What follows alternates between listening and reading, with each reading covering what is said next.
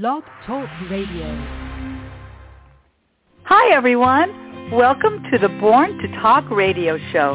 I'm your host, Marsha Waiteka. Conversations plus connections equals community. Those are my 3 C's. The heart of my show is what's your story? It's my belief we all have stories. Some are similar, others are uniquely different. Storytelling brings the passions of my guests to life through our conversations. So be prepared to be entertained, informed, and inspired. Welcome to today's show. Well, hello, everybody. I'm very excited about this show today. My guest is Elizabeth Conte. She's an award-winning women's fiction writer who brings what she loves about 19th century literature, let me pronounce that properly, to the 21st century reader. Welcome back, Elizabeth. Thanks, Marsha. It's so good to be back. You know I adore your shows, and I'm so excited to be here again. Well, you know, it's funny how connections happen, and you and I have talked several times, minus the podcast time, and every time I speak with you, I just feel my hand just went out right over my heart. It just makes me feel seriously. It just makes me feel so connected to you, and we don't live that far from one another. One of these days we're going to meet. No, we don't. But yeah. We sure will. But to continue with this podcast. For those people that didn't hear our podcast last year, I thought you could just tell everybody just a little bit about yourself.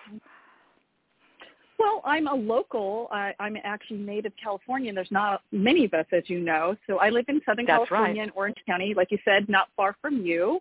I have a husband. I'm married, and I have 2, I hate to say this, adult children. One's 25 and one's 20. I don't know how that happened. I know. Because you're just 25? And I have a dog. Can't forget my dog. Yeah. Oh, yeah, you have a dog. I forgot you had a dog, too. Mm-hmm. Yes. Mm-hmm. You know, I have a family and a life. Yes. And, you know, there's something about living a life with purpose. And when you have a family, that brings immediate purpose to our lives. But depending upon how you move forward, you know, sort of defines you. And, you know, people that know my backstory know that, you know, I didn't think I'd be on this journey, but I didn't expect my husband to die in 2009. So, but I do live a purposeful life, as do you. And not only that, you are very accomplished.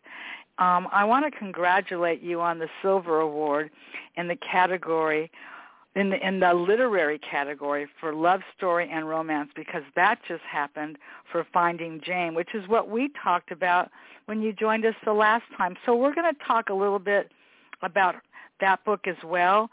But for those people, but congratulations. I don't want to overstate that. And I also want to send people don't always know how names are spelt.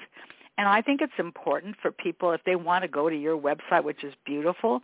Elizabeth is not spelled any differently than every Elizabeth you've ever known, from Taylor to anybody else. But her last name is spelled. Thanks for laughing. I paid her to laugh, you guys. Her last name is Conte, and that's spelled Conte. And so her website is elizabethconte.com. And there you will see her sweet face in front of that brick wall. So, but we're going to talk about why you started writing, because that's a great story, and I'd love for you to share that. Well, I started writing because, like I said, you said earlier that I like 19th century literature, and I want to bring that to the 21st century woman or reader in general. And I wasn't finding what I loved about classic literature. And so, I've always been a writer, but I thought, I have stories in my head. Let's do this and write the story. They always say for an author, write the story that you would read. And that's kind of what I did. I wrote the story that I wanted to read in the way that I wanted to read it. And what I love about that is just the nuances of old world writing that we kind of skip over in today's writing. A lot of descriptions and a lot of characters and that the drama and depth. There's just something I think that's missing in modern literature, because we live in a world that's very fast-paced. You know, we want it right now, right here. Right. We see it in front of our faces, and it's gone, and we have something new. Where literature in the past was, you know, people had to imagine what everything was. People didn't travel. You know, they didn't have the experiences that we can have in an instant. There wasn't photography. There wasn't television. So you had to write it. And I think a lot of modern literature goes really fast. Now, get to the point. Show me what's happening right now. And I was missing that long, drawn-out drama of a story, of walking into a room and being told what it looks like and who's sitting there and how there are little nuances about how they talk, or, you know, what they're wearing, or, you know, what's sitting on a table, because it all enhances the story for me.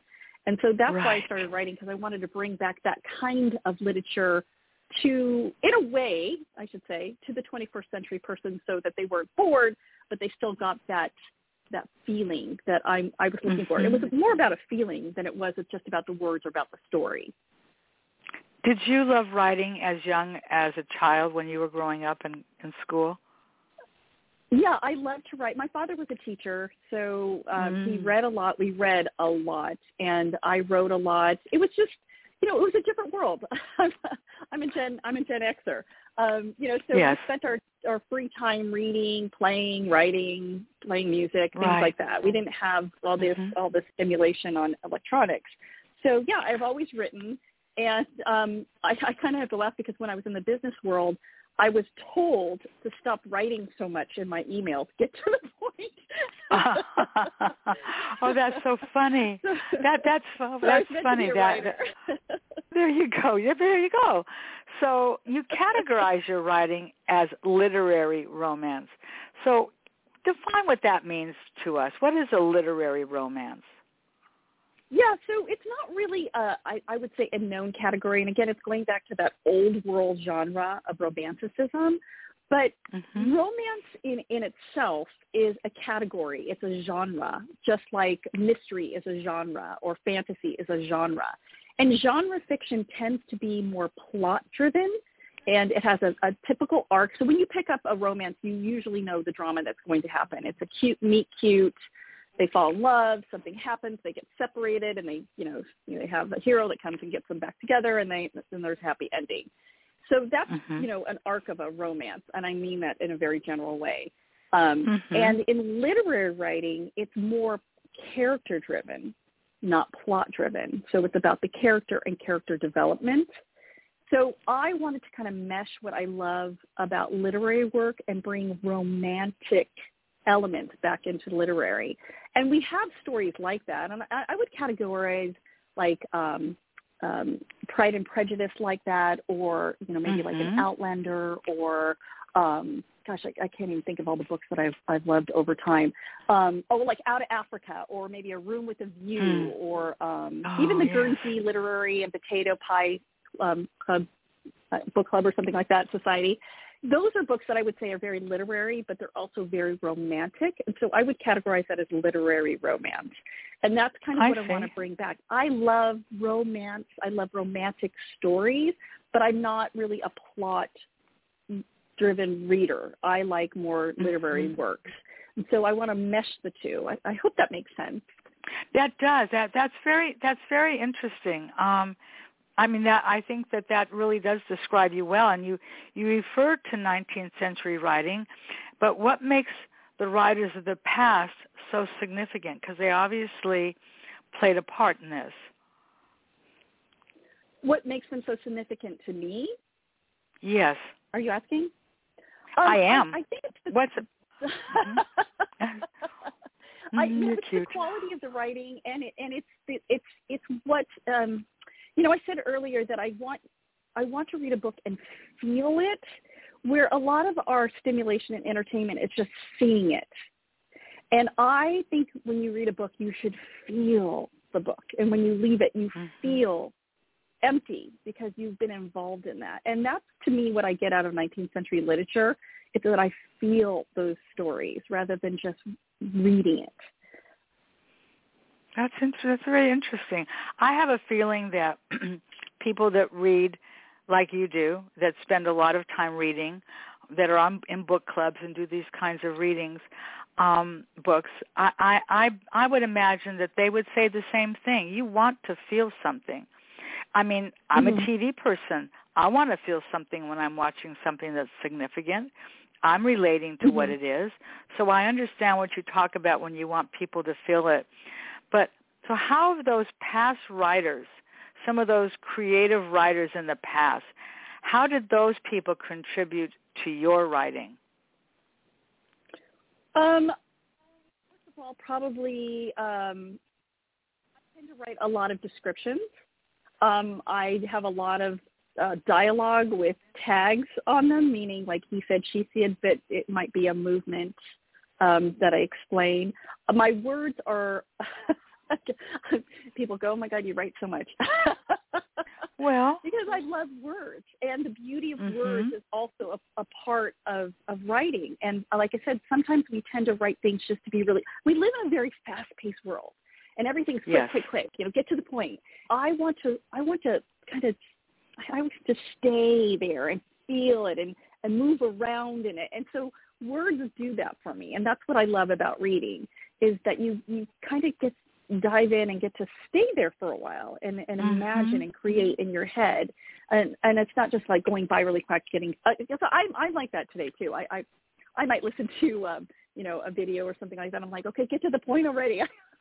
Yeah, look, you know what, I'm thinking about you, and I'm visualizing you right now, and I'm visualizing you reading something that you've read before, but maybe you're reading something that you haven't read before.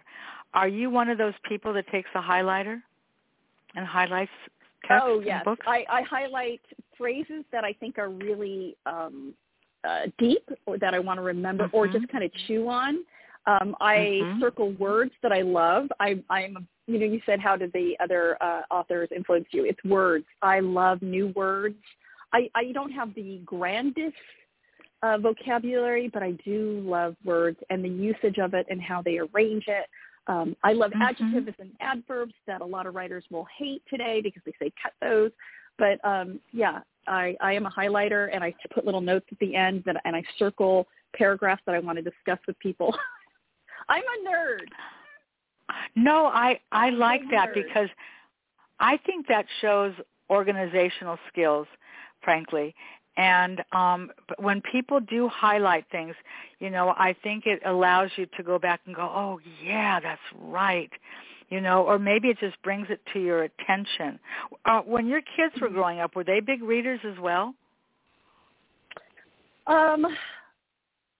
They had to be, because the schools that they went to, there was a lot of reading. And I think that's good and that's bad, because now that they're older, it's like, oh my God, they read philosophy books. I thought, they're giving you what to read? This is hard for their little minds, or just really depressing things that I thought, they're good stories. So I think they kind of got burned out.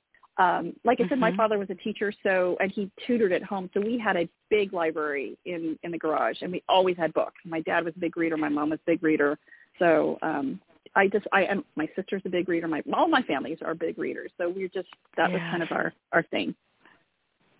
I was thinking about your first book, Finding Jane, and has it ever just occurred to you, because we're going to talk about your new book that just came out, but could you imagine in your mind a movie based on your book? Well, yeah, I think every writer does. I think you've asked that question. Okay. Every writer. No, I actually pictured it as a miniseries, because there are so many elements to it. And again, because of my writing and I'm so descriptive, I want to take the time and see the sceneries of these books and the clothing alone. Yes. I want to see it on the big screen, yeah. Oh, yeah. I just think that would be so cool. So, many people find that books of the 19th century and even the 20th century to be a bit antiquated and sometimes hard to read. What would you say to those people? Well, that's kind of why I say I want to bring what I love about 19th century literature to the 21st century reader, because they can be difficult to get through, just the slow process of communicating or having something happen, and they aren't getting to the point. But I would say to those people, and even the concepts of men and women's roles, or, things like slavery that, you like a lot of my English books, they have servants, and sometimes I get kind of sensitive to that, calling them a servant, because we don't really refer to people as servants like that in the way that they did. And that can be offensive and antiquated. But there's understanding of culture over time that I think we have to appreciate where we are today. And so to not overlook that or even place upon our values of today on those kind of writings and those kind of works, because there's something of value. And everybody's life, our lives aren't any different than the people of the past. Our feelings, what we want, what we seek aren't any different from the past. And there's always a human element that we learn from, and we have to be patient and understanding and learn from. If it's not good, we have to learn from it. So I would say that there's so much value in understanding these readings versus judging them, even if they're antiquated. That's very well said. Doesn't surprise me that you would say that. So you mentioned that your dad was a teacher. I suspect that you did a lot of reading growing up. Do you still read a lot today? Yeah, I read a lot. I'll read everything I can. Now, when I say that, I have to laugh because I've done studying of writing in England, and I always felt when I would go into these retreats with writers and these wonderful, brilliant, noted authors, and what they have read and the volume that they've read, the fact that they can quote poetry just off the tip of their tongues, I felt like the little kid in elementary school that knew nothing, because they're so well read. But I say to that because I've read different things. And so I'm a fiction writer and I love stories, but I don't read a lot of fiction. That's why I kind of made up Really? I was reading a lot of fiction. Yeah, I read a lot of history, philosophy, science. I just read a lot of different things because I love the world. Like you, I'm excited about the world. I'm excited to learn about it. So I have a lot of fascination with, science and archaeology or, history. Like Finding Jane has a lot of science in it you wouldn't know, but there's actually a lot of science of why she travels through time, because I wanted to be very accurate as I could, even though this is kind of concept of time travel. I thought, if you're going to read this, you're going to go, wow, that really could happen. So I put that all into my writings to write fiction, but I really do read a lot of nonfiction. Do you ever have more than one book going at a time? I have. I'm counting now. I think I have 5 books by my bed. I have 3 by my chair. I keep one downstairs, and I've got some.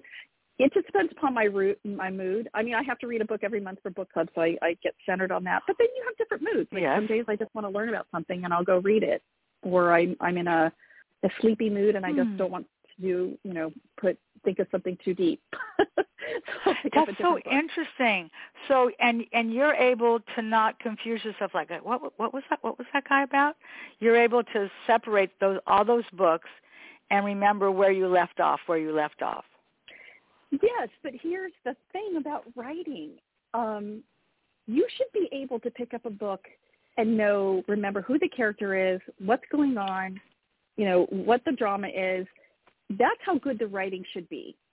I have to tell you that I haven't found a lot of books where I pick up and I go, oh, yeah, I got to get back to that. Or that's why I'm writing, because that's how I want you to feel. Like when you pick up one of my books, you think, I can't put this down, or I can't wait to see what happens. I want to be with these people again. Right. And that's good writing to me, when you can't wait to get back to those characters, or when you leave a book and you're like, oh, I have to leave these people. I love them so much.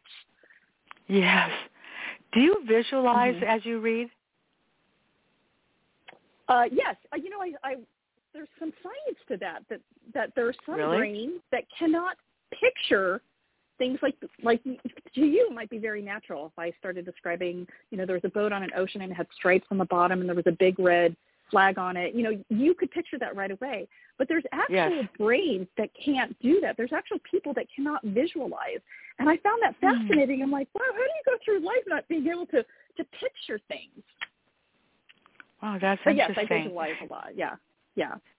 That's cool. Do you have some favorite authors that you like reading? Well, besides the classics, one of my favorite authors today is Amor Towles. I just love his writing. I think he's a brilliant writer.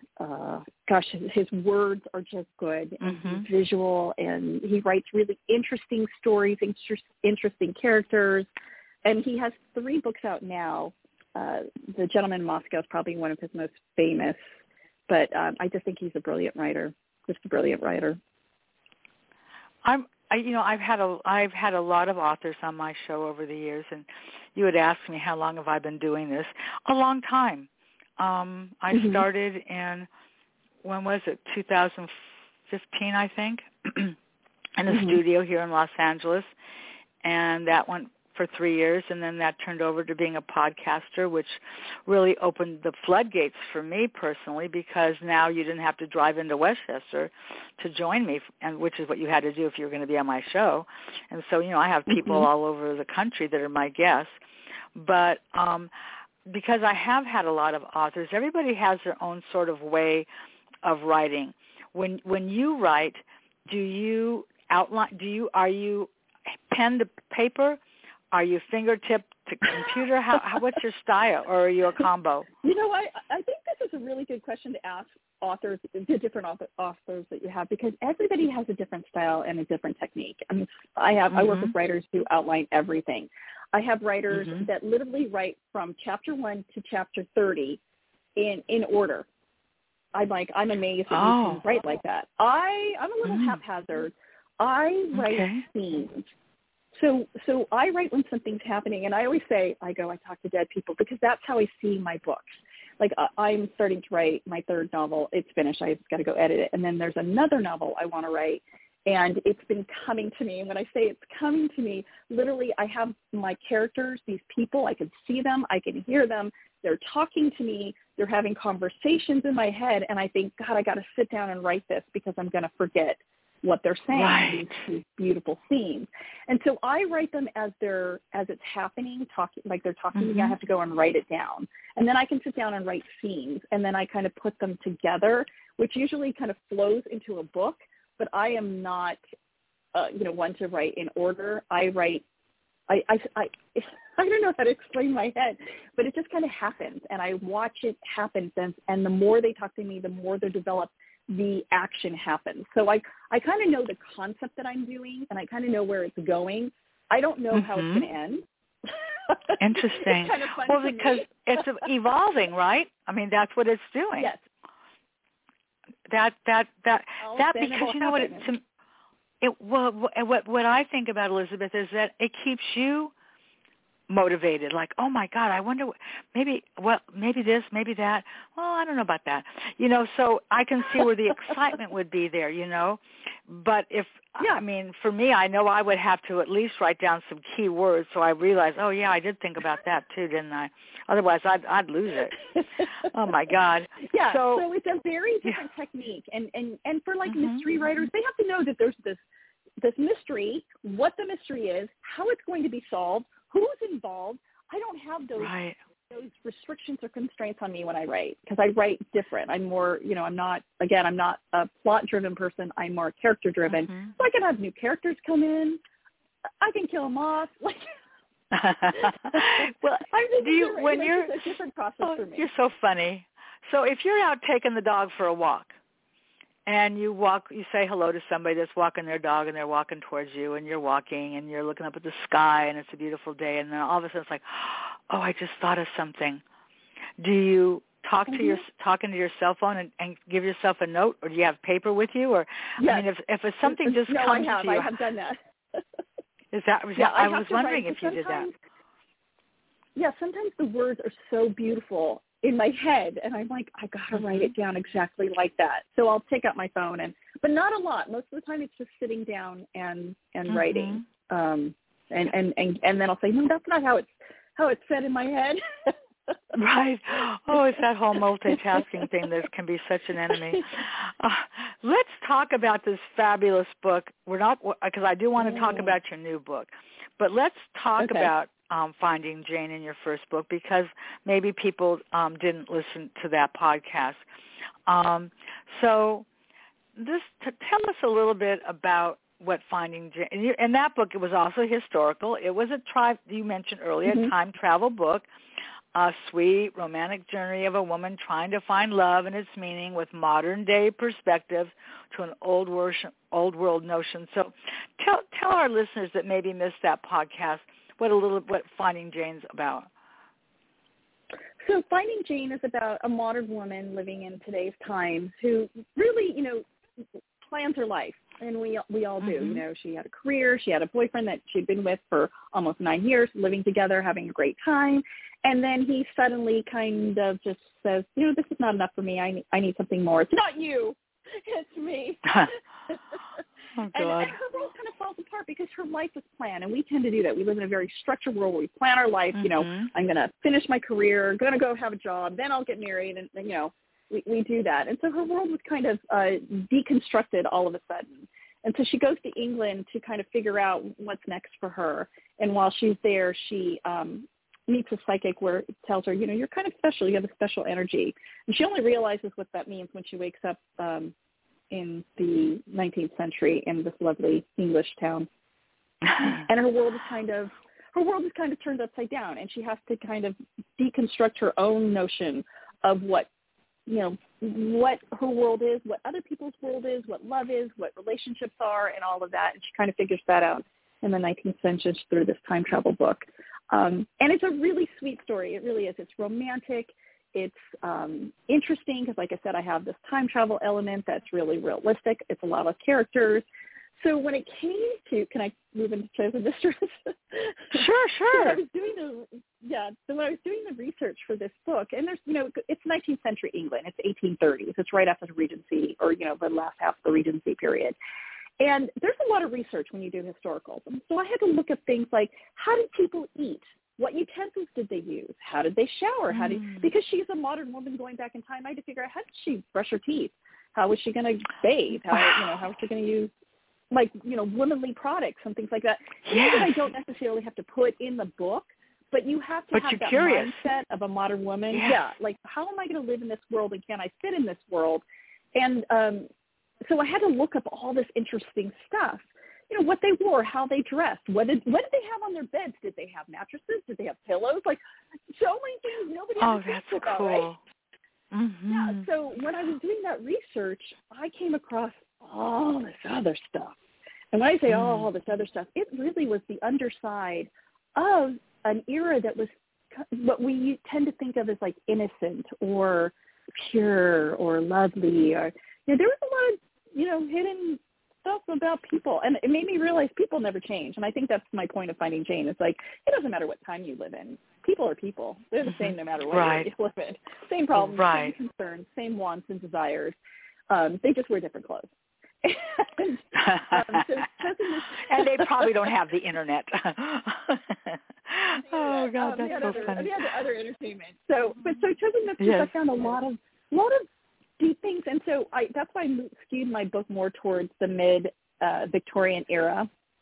So it's 1850s. This book takes place, and we tend to think of the Victorian era, as this kind of Puritan era, people with morals and values, and then you start reading what people's lives really were like and what was hidden, and that's what got me thinking. I'm like, this could be a great book.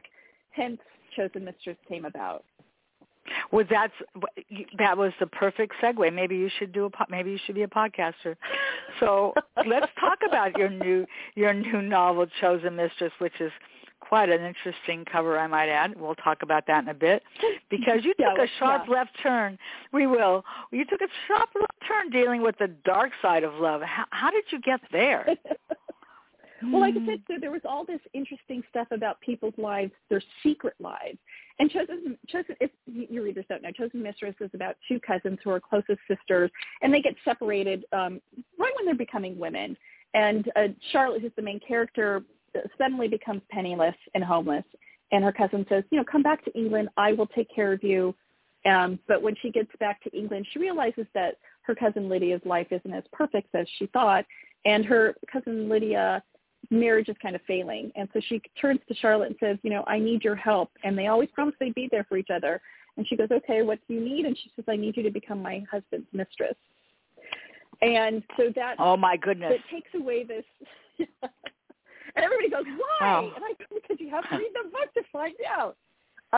And so there starts the dark side of marriage and relationships and the secrets everybody holds and how they maneuver their lives behind this curtain. And I look at all aspects of life, not just those two, but everybody involved, and the world in which they are placed is supposed to be this image of one thing, but how people's lives really are on the dark side of that. And so it's not the sweet innocence of Finding Jane, but it's still very romantic, great characters, great relationships, moral values, philosophy. It's got everything but the kitchen sink in there. Wow. Well, it sounds very scintillating and almost an ideal spicy romance book, but you do not categorize your book as a romance, and I'm just curious why. Well, again, because I'm writing books that are character-driven, not plot-driven. And I like to say, not that people who read romance won't like my book, but when you read a romance, you're expecting a certain arc and you're expecting a certain behavior of your characters and the plot and the way it goes. Mine really is character-driven. It's about, these women, and there's many women in this book, their lives and maneuvering their lives and developing and managing their life in a world that's very misogynistic and limiting to their power, and how they wield power to get what they need and want in a world that doesn't allow them to have that. And so it's a very philosophical concept of a book versus just, here's a story, let's go through it, and here we are, have a happy ending. So it's really about how these characters maneuver their world and how they developed, and how you get to see that, through the story and at the very end. So I'm not a romance book. When you pick up a romance, you're going to expect a certain thing. And I don't want people to go, okay, because there's not always happy endings. There's a lot of twists and turns, and this relationship isn't about a man and a woman. This relationship is really about Charlotte and Lydia and their relationship together, their friendship, their bonds, their family. Interesting. So it sounds like it's a pretty layered book, but ultimately it has a feminist theme running through it, right? So what can you tell us about that?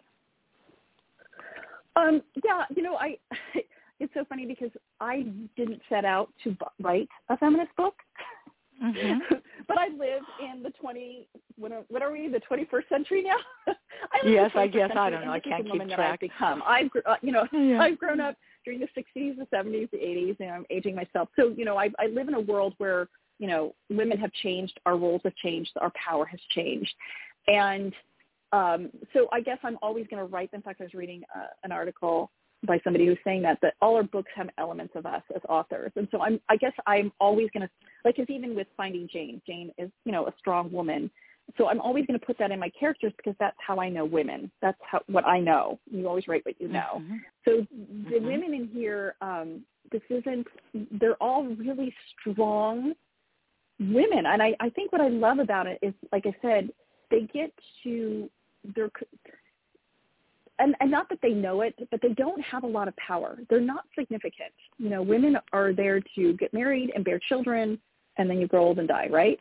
So these women, but that's their world. It's not like they know that. There's like the bemoaning that is the world that they live in. So you have to look at the reality. How are they? Yeah, that's the reality. So how are they maneuvering their lives? And that's what I love about this book. It's like, wow, like today we go, I wouldn't put up with that, or I wouldn't take that, or I would do it differently. But you wouldn't, because that's not the world they lived in. So how did they manage to find happiness, or to find freedom, or to wield power so that they could get through day-to-day life? And you see that through my different characters of women in this story. Wow. Do you ever visualize them? Yes. I bet you do. I expected you to say yes. Well, it's funny because when I write my characters, I do give them descriptive characters. I describe that Lydia's blonde, or, golden, and Charlotte's brown hair. But I purposely write my characters, my books, so that everybody who's reading it has a different vision of who that person is. They don't have to be look a certain way, and that's what that person looks like. I want people to feel like Charlotte. They can step into Charlotte's body, and that they can imagine themselves living her life, making the decisions that she has. So I purposely try not to pinpoint those descriptions. So can I see them? Yes. And if somebody said to me, let's make this a movie, who do you want as your character? I would probably say, I want somebody who's like, 5'4", brunette, da-da-da. But I wouldn't say I know exactly who I want it to be, because I think anybody can fill that role in certain restrictions. So yes, I can picture them, but I also don't nail down exactly what they look like, so that you can imagine in your own mind what you think they are, who they are, what they look like. Mm-hmm. So when you wrote this book, who were you appealing to? Who did you think was going to be your, as they say in your world, your target market? I say this a lot. I think a lot of books today, especially romantic books, are targeted towards a younger audience. And being the age that I am, somewhere up in those 50s, I just found like I wasn't finding characters like that I could relate to, because I have a lifetime of experience, of experiences and thoughts and growth. And so I wanted to have characters that I felt more simpatico with. Like I go, okay, I can imagine my life like that. And a lot of times I just find characters really young in stories that I sit there and go, I can't relate to that, because I'm past that. I'm a grown woman with adult children now. I've had a lot of experiences. So I tend to write my books. My characters are young. Don't get me wrong. My characters are in their 20s. It's not that I'm writing older characters or younger characters in particular. I wanted to appeal to a wider audience of women. So I want to make sure that I'm not catering just to one age group and their sensibilities. Does that make sense? It does. So my age group is probably I would say 35 to 65, like my range. That's my target audience. And that's why I like I wanted more. I said I add a lot of philosophy and depth to my storylines, because I want somebody to enjoy this great romantic love story, but also things that they can chew on as well and go, oh yeah, that makes sense to me, because that's something that I would think about now as an older woman or something like that. So it's different. So you say my stories are layered. Yes, they are layered.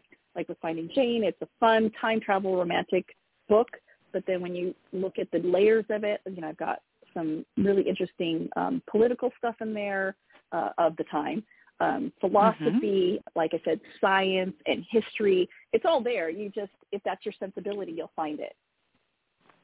Did you bring that kind of thought process to The Chosen Mistress? Yeah.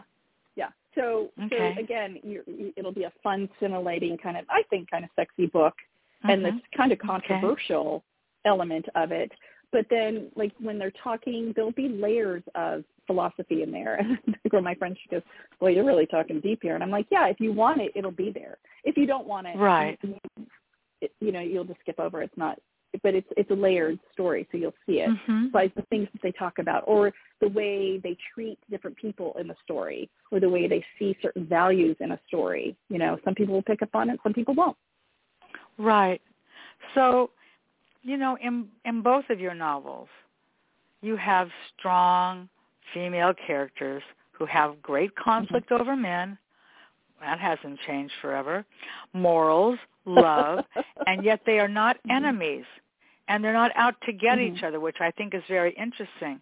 This is a little unusual storyline in a world where there's drama and revenge.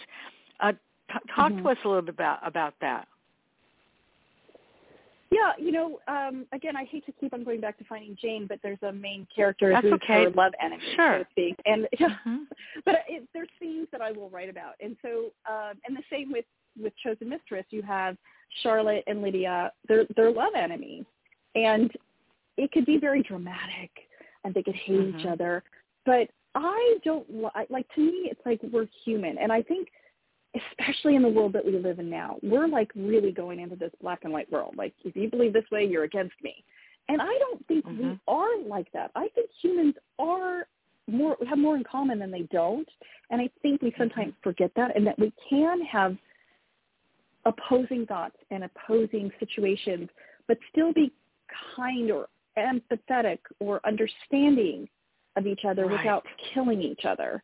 And I mean, that's kind of my general view about life, you know. And so I never wanted my characters. I think that's like there's too much hate and battling. I don't like that. I wanted to bring it to a higher level. I get that. A more human level, a more, you know, like, because there are two sides to everything. And sometimes we do things we're not trying to hurt each other, but we do, and there's consequences to that. And I have, all my books have consequences for actions that are not good. And there's a moral value in everything I write. But that's why I don't want the, quote, drama to be in hating each other. I want the drama in the story. So why did you choose those? Right. But I get that. So why did you choose to create this kind of narrative? That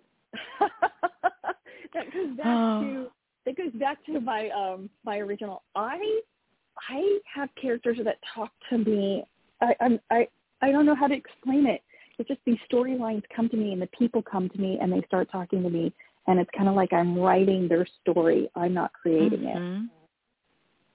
So this story, I mean, because if you were to say, why did you choose this story? Why have her cousin be her husband's mistress?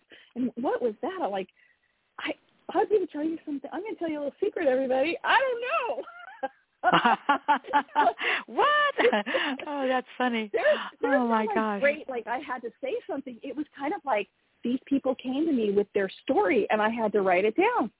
I know that sounds weird, but that's what happened. I would imagine that if you were to go to a writer's workshop and you were sitting, or you went to a TED Talk and there was a bunch of writers in the room, I bet you'd be hearing very similar things from those writers as well. And I think that it's very well, no, and I think this is, I'm a word person, that about me. And sometimes, and when I don't know, I'm not uncomfortable to ask or even repeat myself until I figure it out. And we had talked off the air, and I thought maybe we could just do this right here real quick. When you refer to yourself as a writer, I always thought that somebody that wrote a book, I always thought, but I think it's incorrect, that if you wrote a book, and I'm using the word writer, I always thought that meant that you were an author. But there's some distinguishing differences, is that right, between what somebody would refer to themselves as an author over somebody that refers to themselves as a writer? Well, and you say that, and it almost makes me want to go and do some research on it, because I don't know how people who write a novel, do they consider themselves just an author? Do they consider themselves a writer? I mean, does it take several books to say I'm a writer? I was telling you that writers come in different forms, shapes, everything. You can write journal articles, you could write sports columns, you can, write graphic novels. So you write, the value of writing, everybody's a writer. They all can write. But to me, being a writer, like my profession being a writer, is that it's my skill set. I'm learning, I'm growing, I'm getting better at. Just like if somebody was a plumber, I can fix a sink. Do I call myself a plumber? No. He has a skill set, a knowledge, a background, and experience. So I kind of, for me, and other people might say it differently, so I'm not going to define it for everybody else, but to me, I think if you call yourself a writer, is that is your skill set. That's something that you develop and learn and grow and are doing and experiencing all the time. There are many people who can be an author. They write a book and they say, oh, I authored a book. That there are just different ways to look at it. How you define yourself, I won't say that this is how everybody is, but that's how I look at it. I'm an author and a writer because I write poetry, I write short stories, I've written for columns for the industry, so I've written lots of different things. I'm constantly learning, growing, taking classes, being under the tutelage of people. So I'm trying to be a true writer, like a skilled writer, and that's why I call myself a writer and an author. Because I've authored novels and things like that. Okay, it's sort of. So let me ask you this then, when we're talking definitions, and this, I don't mean to sound ignorant. What's the difference between a novel and a book? Oh my gosh, you just Sorry. me. I don't think there is. Okay, good. All right. I don't know if there is. I prefer They're to interchangeable. call my book a novel. Yeah, I think they're interchangeable. Now, somebody's going to call or write in and go, Well, and everybody has it. There you go. So will I. So how long did it take you to write Chosen Mistress? I'm just curious. This book actually, when I say it started coming to me, and I remember the moment it came to me, it started flooding my head, and I think I wrote it in 9 months. Wow. But it's taken me almost another 9 months to edit it and get it out into the world, maybe a little longer. So, to me, I take a long time to write books. I'm not one of those people that can write a book in 3 months or, 18 days or whatever some people can write. I need time. I'm about a 9 month writing the book. If I sat down every day, I write it in about, 9 months. And then depending upon when I need it to get out and my editor's time and everything, editing takes a long time for me. So because it's just another process of writing. Okay. So let's go back to your books for a minute. The men in your books. Can we talk? Many will complain that the men in romance stories, women's fiction in general, are not realistic. They're too kind, they're too good looking, they make love too well, they express their feelings too unrealistically. That love doesn't look like that, the way you portray it. So like with princess stories of the past, are you perpetuating a fantasy that only disappoints women when faced with reality? Let's talk about that. Probably. What? Men are flawed. Let's just face it. And when I started, I know I had a lovely father. I mean, he was not perfect, but he was a great man. And I know a lot of great men. I know a lot of great men in relationships.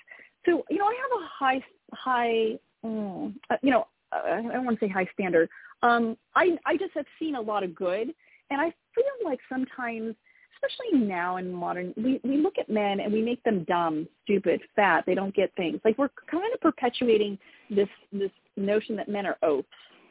And I don't think they are. So I don't want to portray them as oafs or the bad guy or the violent guy or, I want to bring out the goodness of men. Again, because I think it goes back to how I feel about our humanity. I think people are, there are good people. And there's nothing wrong with treating them as good individuals. Now, I say that in that I want my daughter who's 20, she reads a lot or watches shows, and men are always like awful. They're just treated, they're just like the bad guys. They want to use you, da-da-da-da. And I get it. There's a reality to that. Don't get me wrong. But I also want her to see what men can be and have a standard of how she should look at men in the world. Like, if you constantly see men as jerks, oafs, idiots, you're going to constantly look at them that way.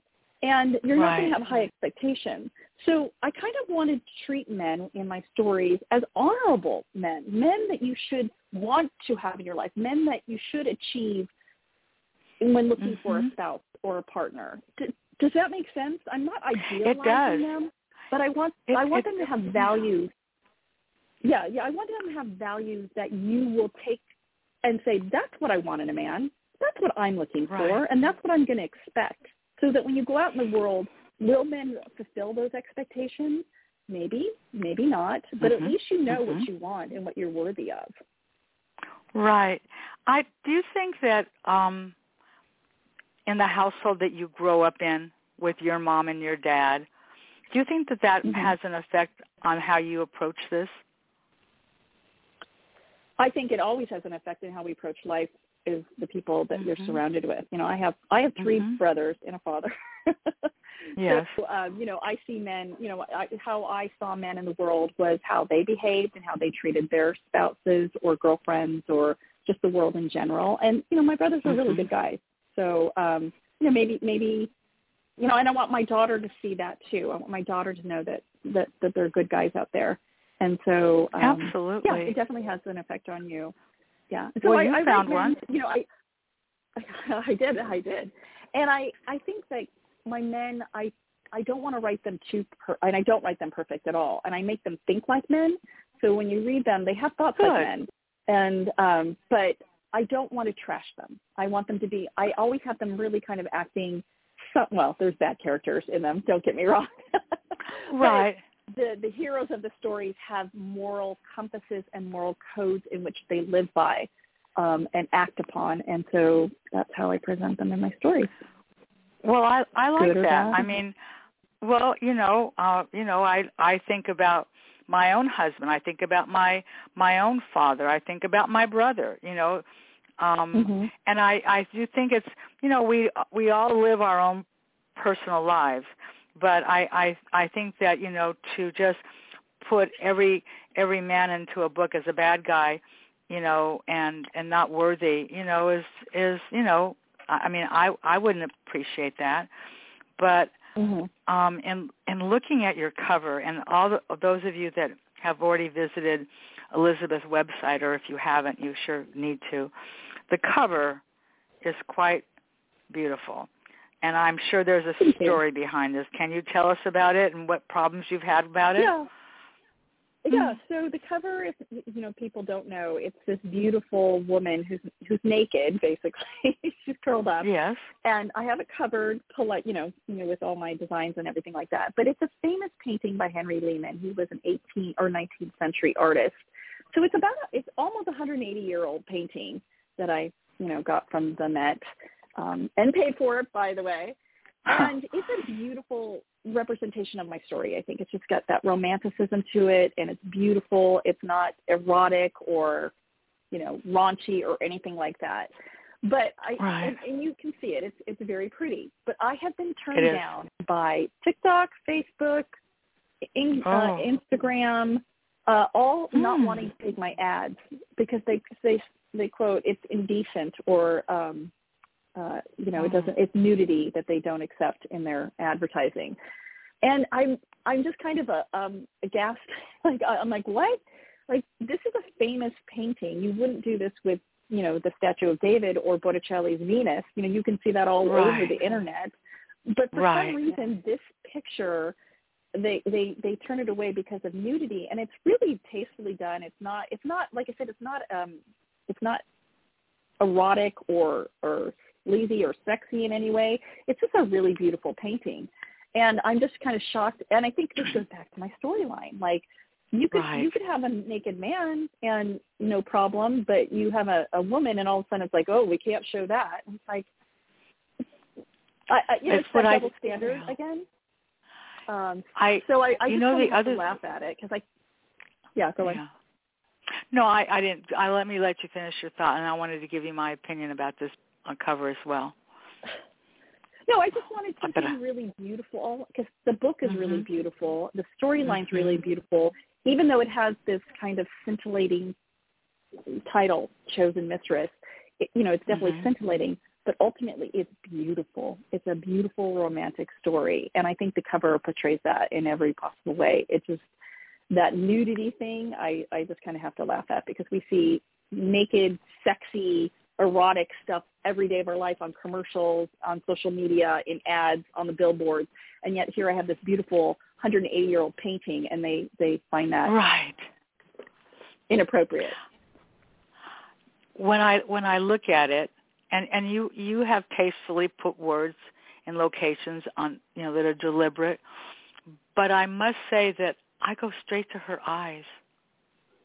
Isn't that interesting? Oh. It's like because I honestly I wasn't familiar with the famous painting, so I didn't even know that. But it's like her eyes are all knowing, and it's really that's what I saw there. So what's up next for you, my friend? I'm sure there's always a book going on. Well, yeah. So that's what's so funny because I've written 2 historicals, and everybody's like, so what's your next historical? Which I already have a storyline for that. That's for another conversation. Okay. So my next book actually, so I am a single story author. I do not write series, and I I didn't want to be put in a box either because I'm a creative. Mm-hmm. So I kind of want to be able to write whatever comes to me, because they do come to me.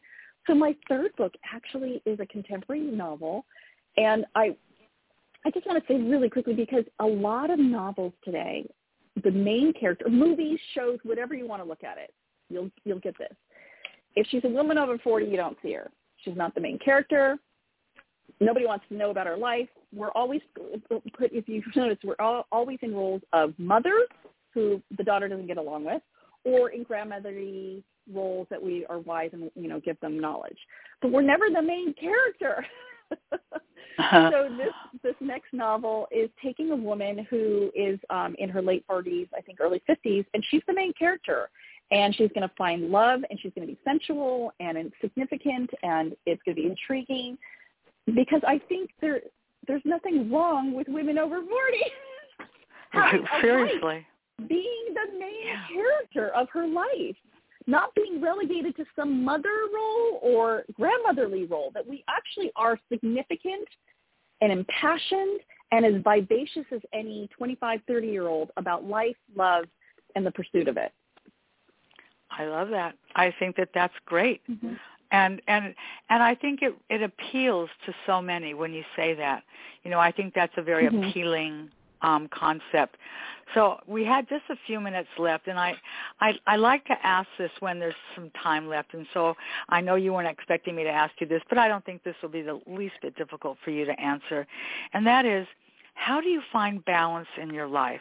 How do you balance that creative mindset, working on a novel, working on a historical, doing all those things, and your life itself? How do you stay in balance? Well, when I'm working on a book, my husband will attest to this. I go to my office and I work 10 hours a day because I'm immersed in the story, and it's really hard to find balance. But with that said, and I get a lot of these things from younger writers who have families, because my kids are older now, but I started writing when my mm-hmm. kids were smaller, and it's really hard. And I used to write from like 11 at night till 2 or 3 in the morning, because that was the only time I had, because I had to take care of the family and work and household and sports and everything else, and there wasn't any time. So that balance is really hard. I don't want anybody to think that, I don't understand that, I've got a family, I got a life, I got a job, I can't do this. But for me now, my kids are older, I write all day long, but I have other interests. I love to garden. You've seen on my Instagram, I'm a big flower, gardener, and I take lots of pictures. Yes, you are. I love working outside. I love taking my dog for a walk and looking at nature. That's how you get away from it. That's how you balance your life, finding happiness and other things. Also, I love to, my new thing, you'll see it. I like making cocktails. It's a new interest for me, learning how to be a mixologist. Wow. So it's just, okay. Yeah. That's so funny. You should bring that up. I don't remember who I was talking to this weekend, but we got on the conversation of cocktails, and this person said, I used to drink Singapore slings all the time. And I went, oh, my God. I don't remember the last time I heard that term. Isn't that funny? Isn't that funny? Coming back, all the cocktails, those old, like when I was younger in my 20s, I'd go to New York for work, and I would be with my big management, and then the server would come up. They go, you like to, I go, I'll have a 7 and 7, and they'd all look at me like, how old are you, 80? Oh my gosh, that's so funny. That is funny. And it has so much to do with, just your lifestyle. My husband was a tremendous chef. I wouldn't call him a cook. He was a tremendous chef, and I was a really good table setter. I have so many dishes I could go a year without repeating a dish. But and I don't mean what you eat, I mean what you eat on. But yes. It's so funny because we all bring our own specialness to whatever it is that we do. Mm-hmm. Some people know what that is. Some people know what their purpose is. Others, they might not, and that's okay too. But I sort of feel like I have a purpose. I feel that you absolutely have a purpose, and that's a good thing, because then what comes along for me with purpose is gratitude. I mean, I think that they are partners in life. If you have a purpose, but you don't feel grateful about it, then what's the point? Right. So I do feel that I have a lot of gratitude. So I do a lot of walking. I take yoga once a week. You know, I try to really mix it up a little bit. And I see so many people with their dogs. What kind of a dog do you have? I feel like I remember from last time. He's a Maltese cockapoo. That's right. He's a cockapoo. So he's a little guy. He's not one of these big giant doodles that we see everywhere. No, God. No, he's less than 20 pounds. Oh, my goodness. That's so great. Well, Elizabeth, this has once again been just a delightful conversation, and you and I both know I don't consider these interviews. This is just you and me sitting down, having a nice conversation, and you are so easy to talk with. I don't mean talk to. Aww. I mean talk with. And I want to just thank you again for joining me today. Maybe we make this a yearly thing where we just see, well, so what did you do since last year? But I want to thank you, because I think that people that will listen to this, especially if I would just say to all of you out there that are in book clubs, this may really be something that you would like to do with your book club, where you could do a Zoom with Elizabeth. I know she'd be up to that. She's very easy to find. Absolutely. She's very easy to contact. So just thank you once again for spending this afternoon with me. It was a pleasure, truly. Thank you, Marcia. I want to say one thing to you when you said you have a purpose, and I think I might have said this before, but your purpose, you bring so much joy to me when I read and watch or listen to your podcast and I see you on Facebook. Your purpose really is to bring joy into the world, and I think you do a great job at that, and I enjoy talking with you, but when I'm with you and I hear your voice, I just feel joy, so I wanted to thank you for that. Oh, that was a gift. My mother-in-law would say, don't try and talk her out of that, Marcia. She would say, just say thank you. So thank you. That was really kind what you said. And I will let you get on with your day. I will go ahead and close out our podcast now, but I look forward to doing this again. But I also look forward to staying in touch, Elizabeth. You are somebody special in my life. Thank you. Thank you Martha. so much. Bye-bye, everybody.